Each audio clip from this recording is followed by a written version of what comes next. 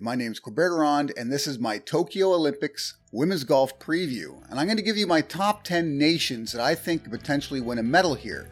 Obviously, it's going to be a little bit weighted due to the number of players on each particular team. I'm also going to give you a couple of additional players that maybe aren't on the strongest nation in this particular event, but have a chance as an individual to get their country a medal. And I'm going to begin at the top and work my way down. And it starts at the top with the South Koreans. The South Koreans have sent 4 players to the Olympics, given the ways you can actually qualify. They got 4 players in the top 15, so they got to send a full contingent. And amongst those top players, you've got the second best player in the world, the third best player in the world, the fourth best player in the world, and the sixth best player in the world. So how can you not see them as medal favorites at this particular Olympics? And I'm going to start with who I think out of that 4 has the best chance to really win. I'm going to go with number 3 in the world, In-bi Park, and number 6 in the world, Hyo-joo Kim. Hyo-joo Kim has already won earlier this year. She has constantly been moving herself up the world rankings in order to keep the other top South Koreans at bay and earn her spot at this particular Olympics. So out of all of them, she's really done the most work to actually get here. You also have, of course, Jin Young-ko, former world number 1, now number 2. But I just think In-bi and Hyo-joo Kim are playing great right now and probably have the best chance at this particular event. Even though Jin Young-ko has won recently, she won with a slightly weaker field and a number of players that weren't maybe as motivated to really give it their all at that particular event. So I like those 2. Getting into the second group, I've got the Americans. And the Americans begin with number 1 in the world, Nelly Korda. Then you've got number 5, Danielle Kang. Number 9, Lexi Thompson. And then number 13, Jessica Korda. And the reason I'm putting the Americans second here is primarily because of the Kordas. They're the ones that I really think have a chance at a medal here. Both of them have won this year. Nelly's playing fantastic right now. Jessica's game sometimes can take over courses like this one that are extremely long, provided she's hitting it accurately, because there does appear to be some really thick rough and some trouble areas on this course, as the men have experienced a week earlier. But I think those 2 really have the best shot for America to bring back a medal. Lexi isn't playing her best golf right now, so I'm not sure what we can expect from her. Her putting's been off, which is always the case, but if she can get that going, maybe she has a good finish here. Danielle Kang has been slowly improving as the season's gone on, and you can't really count her out, but I don't see her as nearly a big a favorite as, say, Nelly or Jessica at this particular event at this time. Going into the third-ranked team, I've got Australia, and Australia is sending number 14 in the world, Hannah Green, and number 15 in the world, Minjee Lee. Minjee Lee recently won the last major, right? She won the Evian Championship in France. So she's got to be feeling fantastic right now and just at the top of her game. And Hannah Green has had a number of great finishes this year. She fell off a little bit maybe in the last couple of tournaments, but I don't see that as a problem. She's been playing some fantastic golf. Her confidence is high. And I think Australia has really sent 2 very strong golfers to this particular event that both have a chance to potentially win a medal. So I see them as one of the possible dark horses to spoil it for like the Americans or the South Koreans. In 4th place, I've got Thailand, and Thailand is sending a great team as well. It was hard for me picking between who would be 3rd and who would be 4th here, because Thailand's got Patty Tavatanakit, another major winner, and it's got Arya Jatanagarn, who won in Thailand this year, and both of them are playing great right now. What I also like about this pairing is they have very different games, very different. Patty is just a bomber and putts it well, whereas Arya, she used to be somewhat of a bomber, but now she's more about playing for position on the course and giving herself the best angles into greens and such. And because of that, this team really has a good chance of at least one of them coming away with a medal. So having them in the 4th position makes total sense to me. At number 5, I've got Japan. And again, Japan, there's a couple of teams following them that maybe they could have been a little bit lower, but because this is on home soil, right, they've got to feel motivated. Probably both players have been working their way into form in order to maximize their potential here.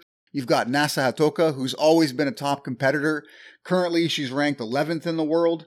And you've also got Moni Anami, who's currently ranked 27th, but don't overlook her. She's an up-and-comer. She's one of these Japanese players that I expect to see a lot come from in the future. And this could be a little bit of a kind of like coming out party for her to really show her nation how good she actually is. I don't know if she'll be in the medal contention, but I hope she's high enough on the leaderboard that she really gets some real attention from her fans. Thanks for listening. And don't forget to follow us on Instagram at pro.sports.podcasters for the most current sports news. Now back to the show. Getting into number 6, I've got China. And China's got former Olympic medalist Shen Shenfeng. And it's also got Ziyu Lin, who I've talked about a lot recently because she's just been playing fantastic this year. She's currently ranked 62nd in the world, but that's kind of a deceiving ranking. If you were to just factor in what she's done this season only, I'm sure she would be ranked far higher. Ziyu Lin is playing great golf right now, so she's got to be one of those outside sort of sleepers that some people may have overlooked. And of course, Shen Shenfeng wants a great, fantastic finish here because she did win a medal in 2016, and now she's looking at a chance to potentially come back with maybe even a higher position, aiming for gold, and then she plans on retiring at the end of the season, so this could be her best swan song, really, if she really puts together a great tournament and finishes with a medal here. Number 7, I've got Canada, and Canada's really moved down to number 7 in such a way. Some people will maybe rank them higher. Even though I'm Canadian, I put them down at number 7 because really, I only see Brooke Henderson as having a real shot at a medal here. We also send Elena Sharp.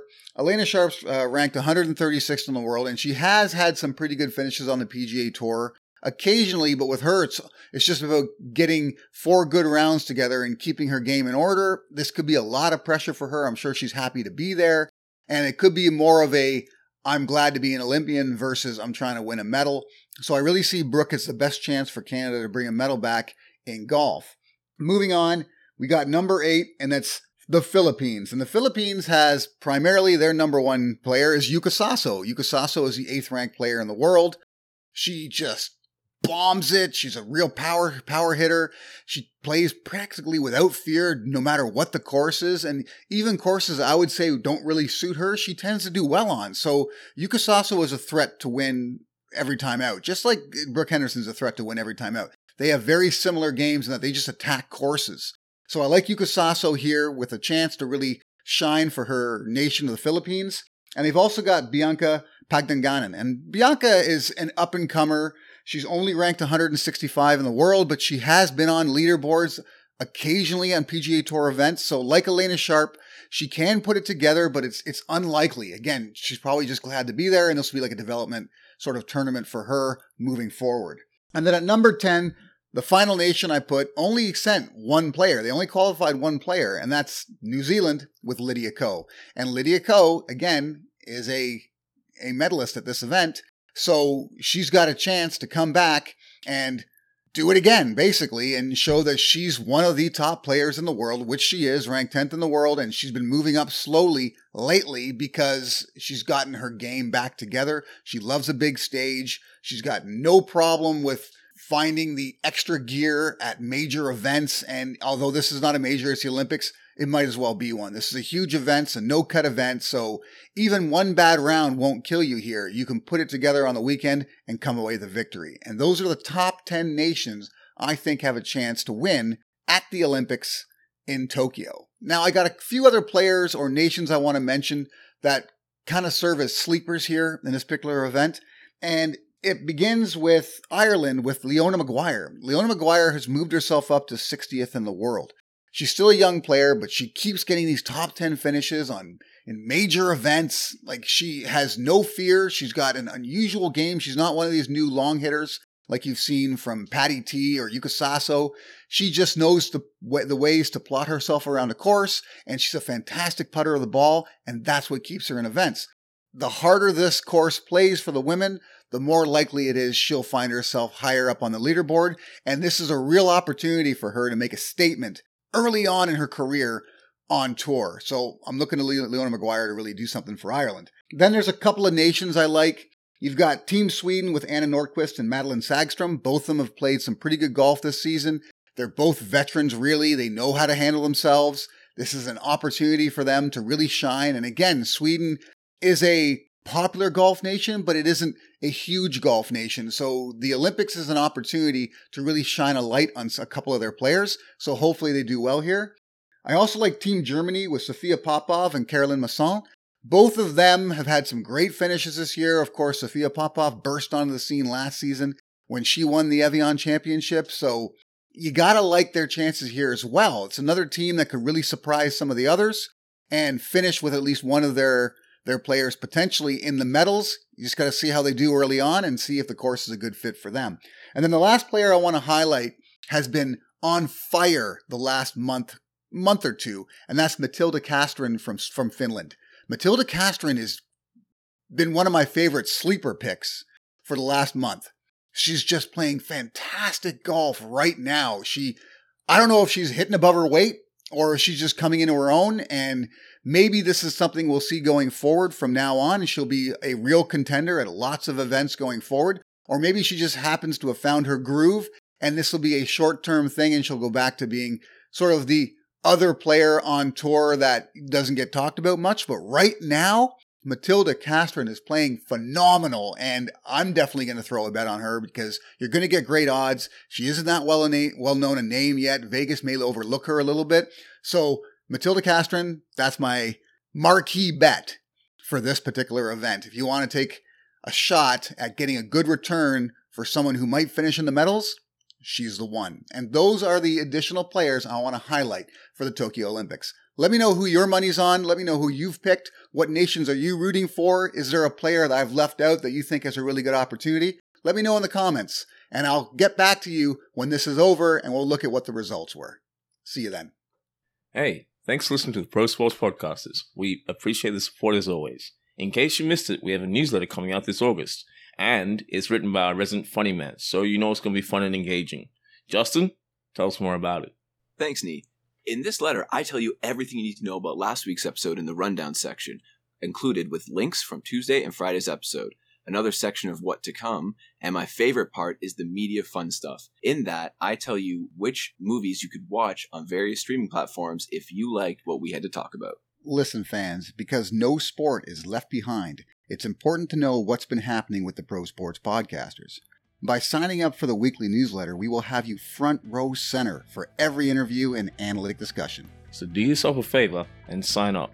The link is in the show notes. Be part of the conversation and enjoy some of the fun. Once again, we thank you for listening to the Pro Sports Podcasters.